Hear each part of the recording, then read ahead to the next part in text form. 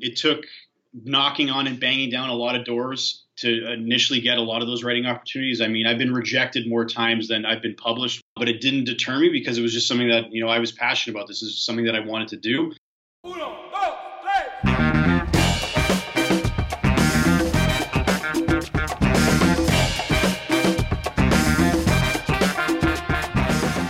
Hello and welcome, fellow human. My name is Zachary Stockhill, and you are listening to Humans in Love, a podcast that looks at culture, relationships, and personal development from unconventional perspectives. Join me as I dig into the question of how people like you and I might get more out of life and love. Thanks for being here.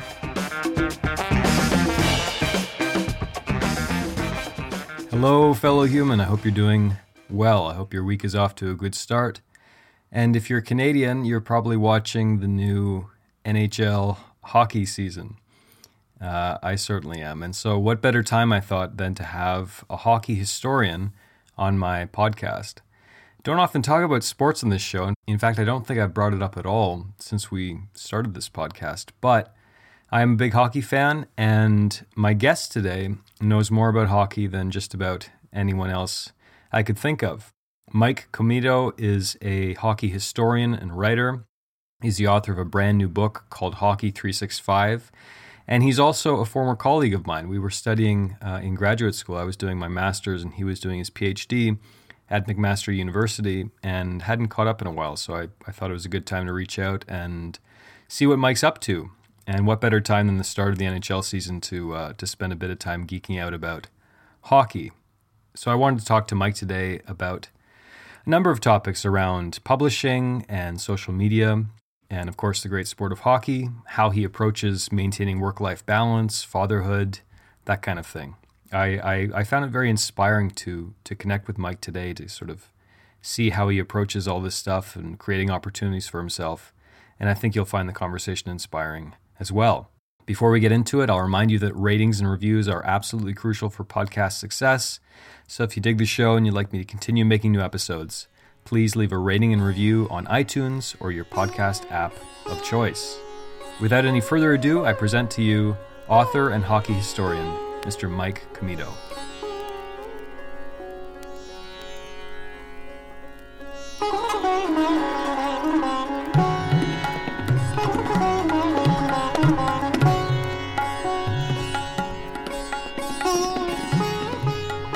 Well, first off, Mike, thanks for making time for me today. I really appreciate it. Oh, my pleasure. Thanks for having me on. And it's nice to connect with you again, because I guess the last time I saw you would have been, six years ago or something. When were we at McMaster? Or when was I there? I guess it was 2011. So yeah, it's been a while. And 2010. 2010, that's right. Yeah. Wow. Started in the fall of 2010, and then obviously 2010, 2011. After in the summer though, after I finished comps, I moved back to Sudbury. And I've been here ever since. So yeah, it's been 7 years, I guess. No, 8 years. No, 7. Yeah, I don't know. And what's that like? I mean, like returning where you grew up, and I mean, what is it like for you at this point in your life, coming back to Northern Ontario and kind of basing yourself there? It was always part of the plan. My wife's family's, I mean, at the time when I started my PhD at McMaster, we were still just dating. But the plan was always to come back to Sudbury. Her family's all from Sudbury.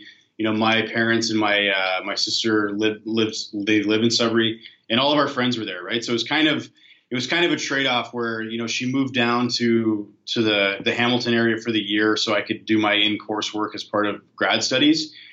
She found a great job teaching in Georgetown anyway, so it kind of worked out. But our ultimate goal was always to move back here. I think it's just it's a place where a lot of our friends had moved away from when they were in their early to mid 20s. But as they started to get older and started to settle down and have kids of their own, they all started to move back. So there was a time when when I was younger, and there was an exodus among my group of friends because they wanted to check out life in another city, moving to Toronto, other big cities like that. But Sudbury, and I think a lot of cities in Northern Ontario that that are great for raising families and even buying a home, that it has this call where people come back because it's a great place to settle down. And so I think that was our plan all along. And it's great to be here. I've been back in Sudbury now for 8 years, and it's wonderful. Yeah, I have lots of fond memories in Northern Ontario growing up. My dad actually used to make outdoor rinks and stuff, so I spent a lot of time on the ice in the winter. And yeah, I don't get terribly homesick that often, but in the wintertime sometimes I miss that. And let's start talking about hockey. So the subtitle of this podcast is a podcast for passionate people. And I always tell people, like, I don't really care what someone's interested in, as long as they're interested in something, as long as they're passionate about something. And in your case, why hockey? Where does this passion come from? Hockey had always been something that, I think I'd loved it as a kid. I was fascinated by the game. I loved playing it, although I was never quite good enough to play at an organized level or even play at a competitive level. I moved around a lot as a kid too, so I think that had an impact on my ability to join an organized league of some kind. But I played a lot on, outdoor rinks, frozen ponds, things like that. And so it was always something that, it was always there for me. And then, as I got older, I got into hockey in different ways. I started following it more closely with, things like fantasy drafts and pools and, getting university, talking with your buddies about the scores in the games and, how everything's shaping up. And then I actually got back into hockey a little bit more, started to play more. I now play regularly with a great group of guys here in Sudbury. I never played at that kind of level where it was on a regular basis. So it's kind of interesting for me now as somebody who's kind of rediscovered hockey, in their late 20s and now into their 30s, that it's something I can't wait to get out there every Friday to play. And it doesn't really matter what my skill level is. It's just great to be on the ice. But all that to say that I've always had the love for the game and the passion for the sport, that as I was kind of working through my studies, at McMaster, I was doing a completely different thing. I was studying environmental history. But as I started to go through that and started to find some different opportunities that I didn't intend on, I started to realize that I could take, I think, the skills that I was developing as a historian and applying them to hockey. I thought that there was a great opportunity there to kind of start to explore the history of hockey using those skill sets that I was at that point using to study environmental history. And so one thing kind of led to another. I started writing my own blog, which was this weird Frankenstein of Canadian history mashups with NHL previews. I don't know how many readers I had for that. Probably my mom was probably one of the only consistent ones, because it was kind of a weird thing where if you liked Canadian history, one part of the blog was great, but if you only liked the NHL, you probably didn't care about the Canadian history component. But that kind of started to fuel my passion for writing about hockey. And then that kind of led to other writing opportunities, more regular opportunities with some more mainstream outlets. And then from there, it just kind of took off. Got some other great opportunities working and doing some stuff with the NHL.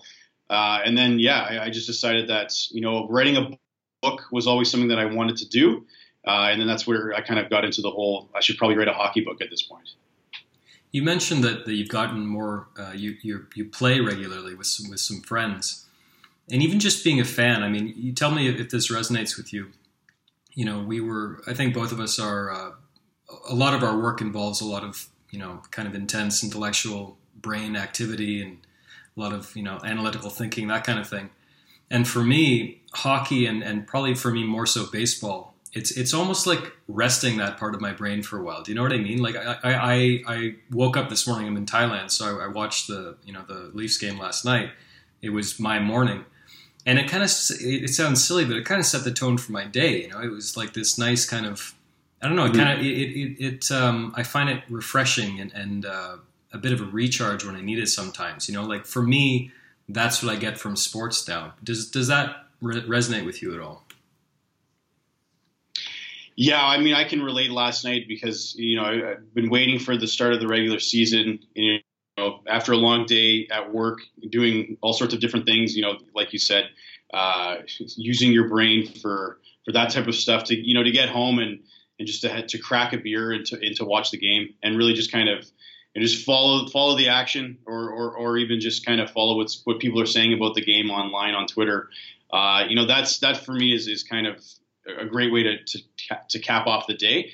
But I think that in terms of when I find it's different than when I'm playing, because I still feel as though like I'm still using a lot of those same analytical qualities that I'd like to think that I have on the ice to try to improve my game. Because again, I think that's probably why I'm so attracted to hockey and why I think it's such a great game, is because of how beautiful it is, how fast it is, how violent it is, but also, when you're playing it, it's so difficult. You're skating around on these steel blades on ice, and you have to try to move around, as definitely quickly as possible, but also accepting passes, all these sorts of things where I'm just like, it is taxing, on your brain when you're playing, because you're just trying to get to those right areas. You're trying to make the right plays. And I think I put more pressure on myself than probably other people do. But yeah, I find watching it is certainly more of a welcome distraction than playing it at times. Yeah, fair enough. And I think that there's an unfortunate stereotype. I'm not sure if it's still around, but I mean, I know there used to be the stereotype that hockey players were kind of dumb and unintelligent. And if you look at the best hockey players, we're talking about Bobby Orr and Gretzky and Messier and these people, they're incredibly intelligent individuals. I mean, you're absolutely right. It does take a lot of a lot of brain power. It's been years since I played, but I remember that feeling that you're describing for sure. You mentioned those players, and another one, for me, just as a writer and obviously someone who studies the history of the game, Ken Dryden, Montreal Canadiens goaltender, who's one of the best goaltenders to ever play. But I would also argue that he's probably one of the best hockey writers around. His book about his reflections of playing as a Canadian is still probably the gold standard for hockey books. And then even, he's done some work more recently with concussions in hockey and exploring that side of the game, which I think is obviously still an ongoing issue that the league is going to have to resolve at some point. But yeah, he's one of those rare kids where, you could certainly a lot of people would have looked up to him and wanted to emulate his style in net. And now I think another generation of people like myself who are aspiring hockey writers, Ken Dryden is still somebody that I would look to as somebody who I would, if I could be the Ken Dryden of writing in any capacity, I would be happy with that. Yeah, that's a fascinating story, because correct me if I'm wrong, but he retired. I mean, he was, so to give some non-hockey fans some context, he was one of the best goaltenders of all time, and he retired pretty near the peak of his career, kind of thing, right? Like, he was quite young and he went on to study law. Is that right? Yeah, he did give up the game pretty early. Yeah, he went on to be a lawyer. He'd also served as a member of parliament later, I believe, and I think even maybe a senator, but I might be wrong on that one. But yeah, he kind of just walked away from the game. I think I think he was satisfied with what he wanted to do, but I think he also had other career aspirations in mind as well. And he figured it was time to get out and pursue those goals. Yeah, really interesting guy. He's a great interview too. I've watched a lot of his stuff on YouTube. This is so much fun. This is such like a hardcore Canadian centric episode. I'm really enjoying this. But as long as we're talking about this, one thing that I was thinking about when I was preparing for this to be talking to you today. I'm an expat and I'm a traveler, and when you go around the world as a Canadian, it doesn't take long. When you introduce yourself and where you're from for the topic of hockey to come up. I mean, it's very, very linked to Canadian identity. Do you have any sense of how and why that came to be? Like, how did hockey come to be Canada's national sport in your view? I think, yeah, that's one that I think I still grapple with. It's a question I think looms large in a lot of the writing I've done, and I've never really sat down to, I think, put pen to paper. But I think a lot of it just comes from the fact that obviously for a long time, and this is certainly changing now, especially recently, but in the last several decades, Canadians for the longest time were the best in hockey, and I think that superiority that we had, although that myth of hockey superiority began to there were some cracks in that during the 1972 Summit Series, and it kind of changed the way that we played the game. But I think the fact that for a long time there was just Canadians were dominant in the sport, and so I think that aspect of it certainly tied into making it part of our national pastime in the winter, just because we could point to it as there's nobody else in the world that can play hockey better than we do, or we produce the world's best hockey players. But I think, again, kind of hearkening back to the whole idea of playing outdoors, I think we have the right climate for it, and I think that naturally Canadians are suited or naturally drawn to the game because of the fact that we tough it out in these Canadian winters, and a lot of these places across Canada. It's an ideal locations to play and learn the game, on those backyard rinks or on a frozen pond or frozen lake. So I think the combination of the fact that we like to talk about the fact that we live in a cold climate, and we like to talk about, that we tough it out in the winters, and, we had this much snow and we can champ it out where other people might wither and die. And so I think the climate mixed with the fact that for the longest time, especially during the rise of hockey, Canadians, I think, could point to their dominance in the sport. Certainly that's changing now. I think the game is growing internationally, and there's certainly, I don't think you can make the claim, at least reasonably well today, that the Canadians are the best at hockey anymore. I think that would be contested. Blasphemy on some level, but not to say that they're not the best. You know what I mean? But the sport is changing, and there's other people that are contesting for it now. But I think that those things together kind of, I don't know. It's kind of this ethereal thing where it's tough to put your finger on it, but I would have to say, for me anyway, the weather and then just that history of dominance, I think, kind of lended itself as to why we would kind of gravitate towards it. Yeah, and there's the element of toughness too, right? Like, Canadians, I think, were known as polite but also very tough, owing in large part to the climate, and thus, a really tough kind of sport like hockey is more appealing to us. As long as we're on this note, I have to ask, just a completely selfish question. Fighting in hockey, what are your thoughts? Do you think it's time to take it out, or what? That's a tough one for me because. Can I just let me just set the stage. Sorry, I just want to cut you off for 1 minute because I realize that not all of the listeners are going to be hockey fans. So it's actually, there's a part of it that just strikes me as absolutely hilarious that this goes on, because there's a component of professional hockey where you can drop your gloves, you can punch your opponent in the face a number of times, be punched in return, and the punishment is that you get a 5-minute rest. and that's fighting. I mean, when you kind of look at it outside of the hockey world and actually look at it objectively, I mean, if you did that to someone on the street, you'd be in jail, right? And let me just clarify. I mean, I love fighting in hockey. It's one of the most exciting parts of the game. There's something that appeals to me and a lot of people on a very deep level. I'm very, I'm deeply ambivalent about this issue. But I interrupted you. Please go on. No, I was about to say that, it's one that I struggle with, because I think, people of my vintage who grew up, watching hockey in the early 90s and into the 2000s, obviously were accustomed to a game where, fighting was more commonplace, and it was obviously celebrated and welcomed. And so I have that part of me that, that was an integral part of the game for me growing up. But now, as I'm older, and I think that I like to think I'm an intelligent person. There's this dichotomy of knowing that my lizard brain likes the idea of fighting, and get excited when a fight happens, especially when it's a meaningful fight, at least.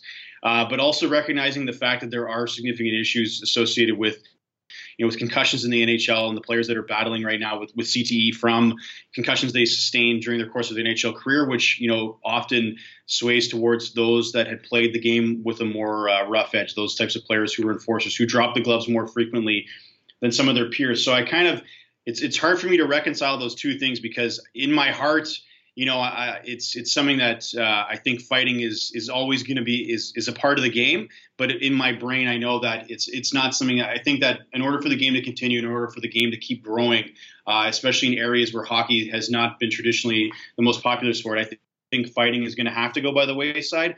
I think on that level, I'll lament that day when it happens, but I understand that that's, I think, something that has to happen eventually. And so it's an interesting question, because I've thought of that often. There was last year I was writing a lot for Violent Gentlemen, which is a clothing company based out of Southern California, and they were co-founded. One of the co-founders of that company was George Peros, who was the prototypical NHL enforcer, although today now the enforcers are kind of going by the wayside. But he formed this company that kind of, spoke to the way that he played the game, kind of celebrating that rough, style of hockey. And so I did a lot of Q&As with players who kind of were personified that style. They were utility players, but they could also drop the gloves, those types of things. And so it was tough for me, because as much as I knew who I was writing for, I knew who the audience was. These were people who were buying, Violent Gentlemen clothing, and certainly I have a lot of it and I like to wear it because it's great. But I also wanted to make sure that when I was, portraying these stories, that I wasn't celebrating, I think some of those those undertones that go with fighting, that I try to present a picture of fighting and its role in the game, but also ask them the tough questions of, where do you think fighting is going? And do you ever stop to think, as you're fighting or as you get onto the ice, do you worry about the long-term effects that this might have on your health? And so that was kind of where I realized at some point that, if I had this platform, we were going to talk about fighting, we were going to talk about the role that it has in the game, that you kind of have to talk about both sides as well, right? So I'm certainly, I think, in your camp where it's something that it was a part of the game when I grew up, and so it's always going to be there for me in my heart. But ultimately, I know that it is it's not it's a more complicated issue, and I think that ultimately it will be best for the game when we're able to get rid of it completely, right? But it's always going to be one of those things where hockey is a violent sport, and you can get rid of fighting, but these are guys that are very competitive. It's a collision sport, so obviously tempers are going to flare up, and so you're never going to really get rid of that obviously that violent edge to the game. But I think that the league has to do I think a better job of curtailing fighting, which they have. But more important than fighting is getting rid of those headshots, which do lead to those obviously significant concussions. Yeah, nothing makes me cringe than you see those players go into the boards head first, or the sticks in the throat and things like that. But I want to, as long as we're talking about fighting too, the one more thing I think is important to note is there's a lot of layers to a hockey fight. It's not just two buffoons punching each other in the face. I mean, there's often a lot wrapped up in that. There's just the spirit of competition, sure, but there's camaraderie and sometimes defending honor and punishment for just reasons. Like it can get kind of Shakespearean. Like there's more to a hockey fight than just the fight, wouldn't you say? Oh yeah, for sure. And I think that now, especially in since lockup, but since quite a few years now, that we're starting to see they're doing away with staged fights where two players of the same ilk would just kind of say, hey, do you want to go? And they would drop the gloves. But you still have, like you said, those moments where a fight happens because somebody's sticking up for a player. Even I was watching the Canucks and the Flames last night, and Travis Hamonic, who's a Flames defenseman, he's not known for fighting. He's not necessarily, a huge guy. And he was not happy with the hit on one of his teammates, and so he confronted, Erik Goodbranson, who is this big guy on the Canucks defense, who is known for chucking his mitts, and so he got into a fight with him, and it was obviously a mismatch, but that kind of speaks to those emotions where, again, it didn't really matter that he was mismatched. It was something that he felt that he needed to do to stick up for his teammate, who he felt was the victim of a poor hit. And so, yeah, I think you're always going to see things like that happen where, again, these guys are lockstep with each other. They're brothers. And so, they'll stick up for each other, even at times when that means they're going to be taking some punishment as well. I'd like to get in now, if we could. I'm really curious to know more about your sort of unusual to-date career trajectory. Because as you mentioned, you were studying environmental history. I remember you were writing a thesis on black bear hunting. Is that right? Yeah, that is correct. Which is a far cry from a lot of the work you're doing now in hockey. Like, are you aiming towards something specific, and in terms of your career? And I'd like to know more about how you've approached trying to make a living as a hockey historian. Like, what has the process been like? What are your goals? If you could just speak to that a bit. Yeah, I mean, it started off like when I first started to get into it when I was still in grad school at Mac. It was just kind of a hobby. And I think that's where a lot of, if you follow the hockey blogging community, a lot of people, get into it because they love the game. They like to write or they like to do some analysis with stats. And so it becomes an outlet for them to kind of share their insights and share their work with the world. And I don't know how many of those people, have career aspirations, or if they just, that's their hobby. Right. And so for me, initially, it was a hobby. It was an outlet for me, outside of the typical work that I was doing. As you mentioned, I'd been studying the history of black bear hunting and management for four and a half years. And so to get away from that for a few hours a night or every so often and write something about the history of hockey, that was kind of a release for me. But as I started to get more writing opportunities and start to, I think, get more higher profile writing opportunities than I had just, writing my own blog, I think I started to see that yes, this is still a hobby, but this is now a hobby where there's some money involved. And so maybe there's the possibility that this could lead to something more. I think that's, I have a great job and great career at Cambrian College, and I love doing what I do here in applied research.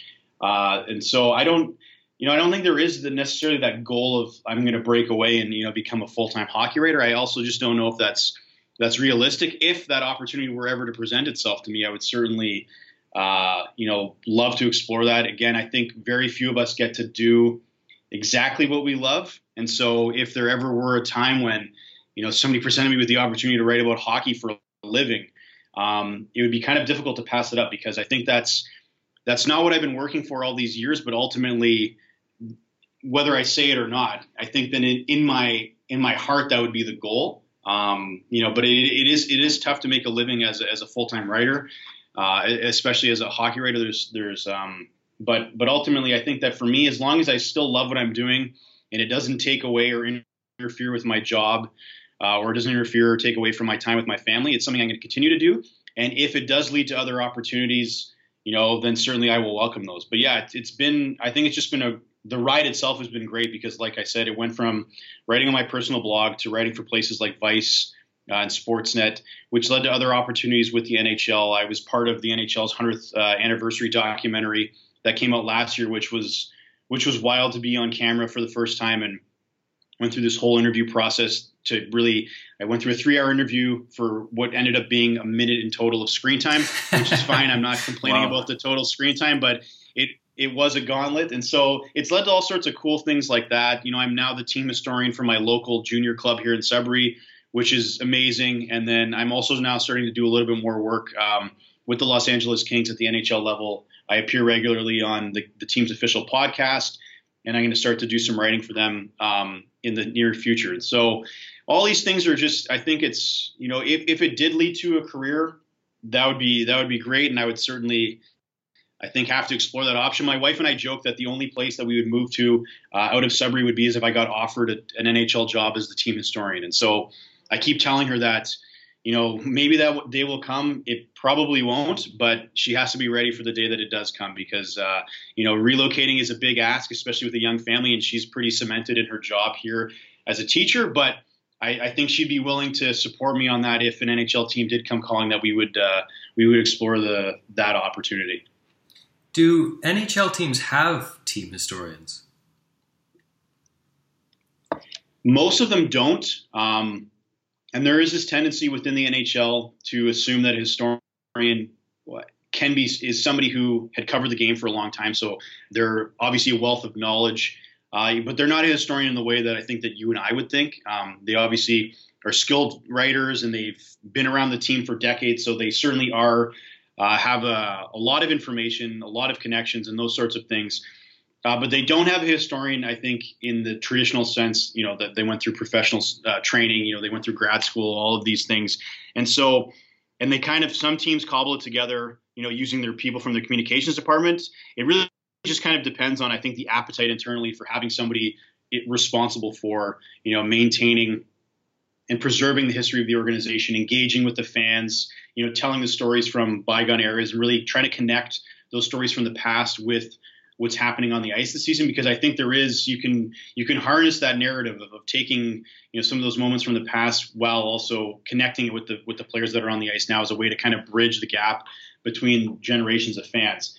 So it's not something you see commonly at the NHL level. I think there's certainly a lot of opportunities. A lot of clubs do a great job with their alumni and maintaining their heritage. So I think there's a natural fit, with their, with the alumni area, because again, your players, your alumni are the ones that are going to have a lot of those stories as well. They're going to be the ones that you'd want to go to collect, some of those testimonials. And so I think it's something that, and we've seen with the NHL celebrating its 100th anniversary last year, that it's certainly top of mind now, I think, for a lot of teams. And so I think we're starting to see more and more teams, I think, at least open itself up to the opportunity of exploring that. Again, as I'd mentioned, I'm going to be doing some stuff with the Kings. And so certainly they're a great organization that speaks to wanting to, tell those stories that you may not typically tell because you don't have a historian on staff or a historian on your roster to do some of that writing.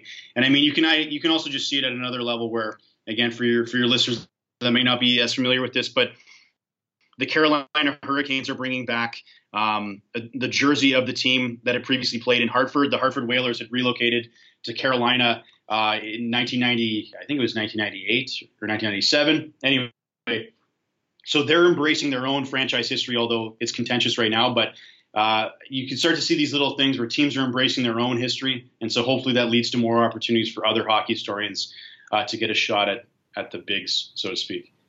Yeah. Team historian for the Toronto Maple Leafs. How does that job sound to you, Mike?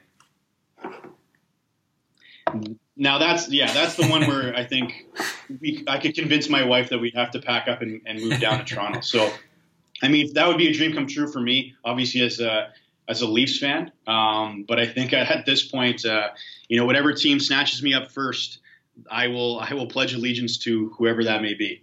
How did you start getting involved with the LA Kings?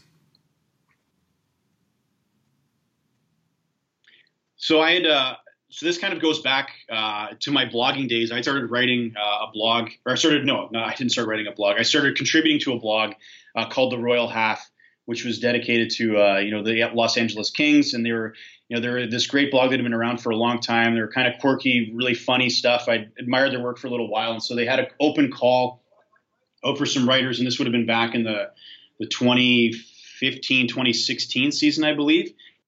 And so I pitched them the idea of doing that Frankenstein Canadian history thing I talked about earlier, but doing California history. So what I would do is I would do on this day in California history, and then I would mix it with previews of the Pacific Division, which was the division that the Kings play in. And so I did that for a year. I got to make some contacts with some folks who work within that within the Los Angeles Kings in terms of following the team and writing about the team. And so I got to know this gentleman by the name of Jesse Cohen, who does the Kings official podcast, All the Kings Men. And so in the summertime, he approached me because I was promoting my book was coming out and all this stuff, and he'd asked me if I'd be interested in participating in a regular segment about Kings history. And so we started doing that in August. I've been doing that now every week since then. And then through the course of that, I kind of explained on the show that I had previously reached out to all these NHL clubs, and I was talking about this on the podcast, saying how, I've talked to every NHL club before, asking them if they had a team historian, asking them if they wanted one. And for the most part, none of them were receptive to the idea. And so I then reiterated that on Twitter, and the Kings reached out on Twitter, and, they said, we never received an email from you. And then so I'm like, okay, well then let's talk. And so from there, it's kind of progressed to the point now where I think we're going to be doing some history for them, as well as in addition to continuing the podcasting segments with Jesse on All the Kings Men. That's great. You're a hustler, man. I mean, that's what I'm getting from this. It seems to me that these opportunities that you're talking about, none of them really fell in your lap. It seems like you that's your philosophy when it comes to making this a reality. Is you're just hustling your ass off. Oh yeah, no, I will say that I am a grinder for sure. If there was one thing about me, it's definitely that. I definitely pursue these opportunities on my own. It took knocking on and banging down a lot of doors to initially get a lot of those writing opportunities. I mean, I've been rejected more times than I've been published with places like Sportsnet and Vice, but it didn't deter me because it was just something that, I was passionate about. This is something that I wanted to do. And so I just kept going. And yeah, that is my, I think that's probably one of my defining characteristics. If you talk to anybody, is that I'm always on my hustle, always on my grind, whether it's, trying to find new opportunities for places to write. And then again, with my book that just came out a couple weeks ago, it's just, it's been nonstop just trying to get the word out there for that as well. So I think that's definitely the two kind of go hand in hand. That as much as I am passionate about hockey and everything that goes with it, I am also, I looking for all those opportunities myself. I want to get to your book in 1 minute, but I wanted to ask you about Twitter, because you are a prolific tweeter. And you have a really cool account and pretty decent sized following too. What is your social media strategy, and how has something like Twitter kind of helped you on this journey, would you say? I think Twitter actually led to a lot of these opportunities. it had been something that, again, I got into because when I was doing my dissertation, a lot of the environmental historians at the time were logging onto Twitter, and they were using it to share ideas and share their work. And I think that, historians are also pretty savvy in terms of their utilization of social media. So it made sense at that point. But then, as I obviously kind of shifted away from academia, the account, shifted to other areas of interest. When I had a job at a think tank, obviously a lot of my tweets were kind of focused about that. But then, hockey started to creep in. I noticed that, there are a lot of accounts out there that do a great job of conveying these daily moments in hockey history. But where I found that there was a market inefficiency was that a lot of these accounts didn't necessarily have multimedia or pictures or photos or video, to go with those tweets. And so that kind of became my thing, was that I would take those facts and disseminate them, but I would also accompany them with graphics because again, a tweet's going to go further if it has multimedia attached to it. And so that really kind of started to build up my following. I had a lot of helpful people along the way who had recommended me, to their followers. And I think it's kind of grown from there.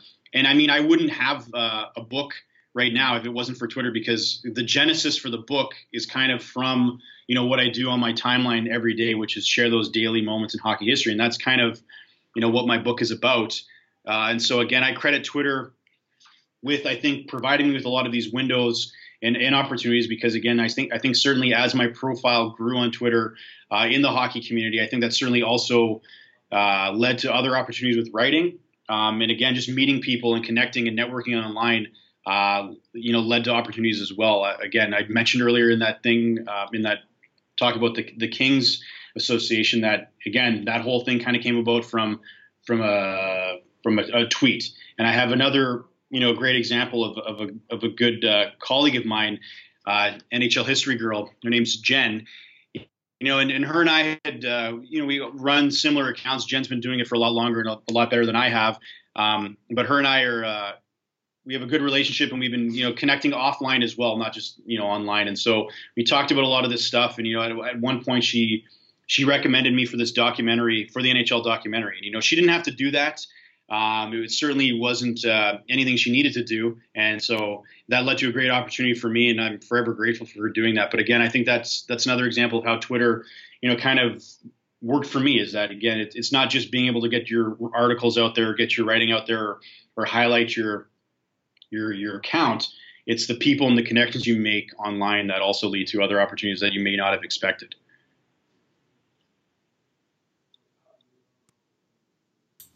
Let's talk about your new book. It's called Hockey 365. I've already started reading it. It's a lot of fun. It's like the perfect coffee table book, I think, for any Canadian household needs this book. Thank you. Yeah. I was hoping you could introduce the book and talk a little about it. And I'm really curious to know about what your writing and research process was like. Yeah, so it's called it's Hockey 365. So in essence, it's 365 hockey history stories, one for every day of the year. Although it should actually be called Hockey 366, because I did throw in an extra story for leap years, but obviously Hockey 366 doesn't have the same ring, so it is Hockey 365. And so, like I'd mentioned, it really is kind of an offshoot of my Twitter account, but the writing process and the research process for that was, I had all these little tidbits that I've been sharing online on social media. And I think you can not that I would take liberties with social media, but, when I'm putting stuff out on Twitter, it's not the same. I don't take the same, I think, process towards vetting it as I would if I were writing an article, or let alone writing a book, right? So when it came time to put a lot of these moments into writing for a book, I had to obviously do my due diligence as a historian, go back, review primary sources from the time, consult secondary sources as well, to make sure that that moment happened on the day that I thought it happened, and then really kind of get some background on why is this moment important, or why is this going to be interesting to the readers. And so it was an arduous process at times. There were a few moments where I, initially thought that this happened on this day, but after doing some digging, I found that it actually happened on a different day, or maybe it didn't even happen at all on that particular day, and it was another moment. So it was taxing, but I think that's kind of where my training came in, is that, again, that was what I went to school for all those years, was to do that type of research. And it was a lot of fun. That was honestly probably the best part of the book for me, was pulling together all that information and starting to flesh it out. What is it going to look like, once you start to pull all those stories together. And then the writing, it was once I had the story ideas and I had the information to go off of, it kind of just I put myself on a very rigorous schedule because I had 6 months to turn the manuscript around, which was insane.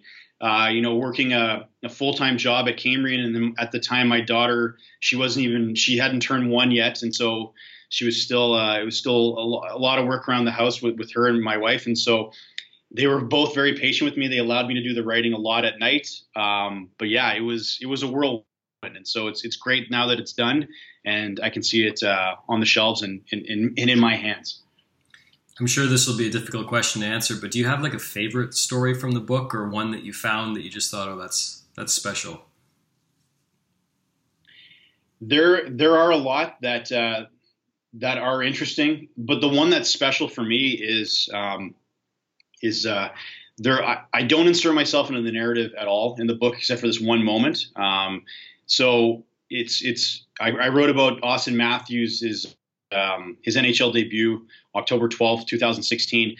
For those of you that don't know about this, so Matthews was first overall pick by the Maple Leafs in 2016, and obviously he was this highly touted prospect, game-changing abilities that the franchise had been lacking for many years, and so there was a lot of hype going into this game, and so we certainly figured that he was going to have a great showing. He ends up scoring 4 goals, which is unheard of. In the modern era, no player had ever scored 4 goals in their NHL debut. Even if you go back to the games, the NHL's first games in 1917, you had players that had scored 5 goals in their debut, but these guys were, they were veterans at this point. They'd been playing in the NHL's precursor league. They were also 28 and 29 years old, so they were not, a young rookie like Auston Matthews. But I digress. The reason why that story is so important to me, it's not because I'm a Leafs fan. Obviously, that is a great moment in Leafs history. But it was because for me, I watched that game with my daughter. She was 2 weeks old. She was wearing Maple Leafs pajamas. It was the first hockey game that she would have been that she would have watched, although she didn't watch it. She slept because she was a newborn. But for me, it was a special moment because that'll always be, what was the first time that we watched a hockey game together was, Auston Matthews' debut. And maybe she'll grow up and she won't even want to watch hockey with me, and that'd be absolutely fine. But I'll always have that memory of watching that game with her, and my wife as well. And even my wife who tolerates hockey, understands at least how much I like the sport. Even she was in disbelief at how many goals, Matthews had scored. But beyond the result on the score sheet, for me, it was just a special moment because, it was the first game for Zoe and I. And so I made a point that, in that story that I included in the book, that I mentioned, the part about Zoe and I. And so that's the one that always rises to the top for me. Yeah, I remember that game well. That was something. And that segues perfectly into my next question. Kind of shifting focus a little bit. You became a father a couple of years ago. I'm at the age now where all my male friends are becoming fathers for the first time, it seems like, and I'm not a father. I'm still a bachelor. What is that like, and how on earth do you maintain some semblance of work-life balance? Because you're a really busy guy. Like how do you approach that? Yeah, it's been incredible. I guess you don't really prepare for it, right? You just kind of think that you'll be prepared, and then you kind of just figure it out as you go. But she's unbelievable. She makes our lives so much better, I think. But in terms of balancing it all out, my wife and I have this new rule now. Well, it's a rule that we're officially enforcing now, is that, when I come home from work, I throw the phone in the drawer until Zoe goes to bed. And she goes to bed at 7:00, so it's really not that big of a sacrifice for me. I think it just makes sense that, you spend those 2 hours, completely untethered from your device and actually just hang out with the family. And so it's, and that's the greatest moment that when you come home from work and you see her standing at the window and she's waving to you, or she's screaming your name. That's what that's what makes it all worthwhile at the end of the day, that all the work that I put into trying to get these opportunities, but also just to go to work every day to provide for her, it's all worth it when you come home. And so I'm able to balance that because family is obviously a priority for me. And so, until she goes to bed, I try not to do anything related to work or hockey stuff. And then after she goes to bed, obviously that's we can kind of do our own thing, but I also make sure that, it's not just hockey from when Zoe goes to bed until I go to bed, because obviously, my wife will only take so much hockey and so much work. Right. So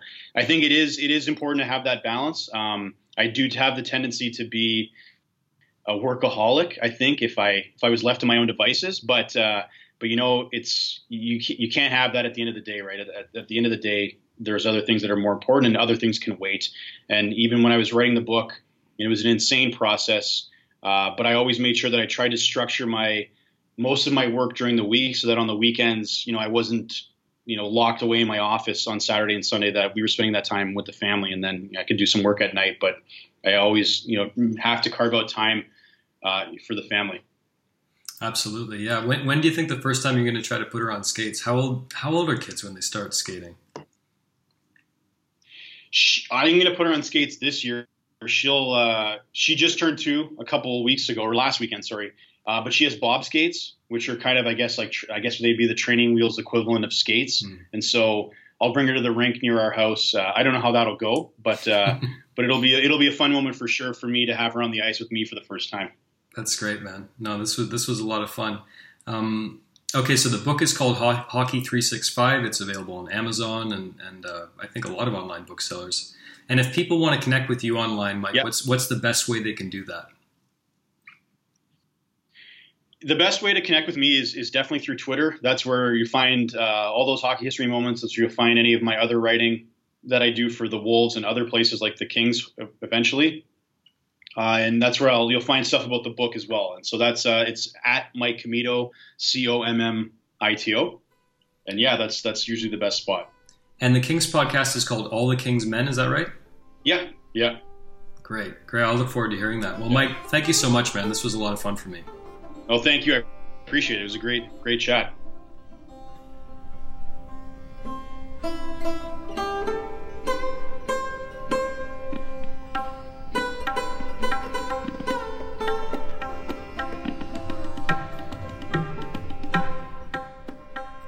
Well, there you have it, my friends. I hope you enjoyed our conversation. Mike is a lot of fun, and it was great to connect with him again. And if you'd like to connect with him and you'd like links to everything we talked about in today's episode, you can go to humansandlove.com to find all the links you need.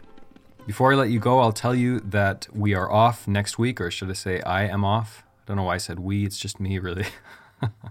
But I am off next week. I'm taking a bit of a holiday, and I'm not sure about my internet, so I thought I would just take the week off, flying down to Phuket in the south of Thailand for the curious.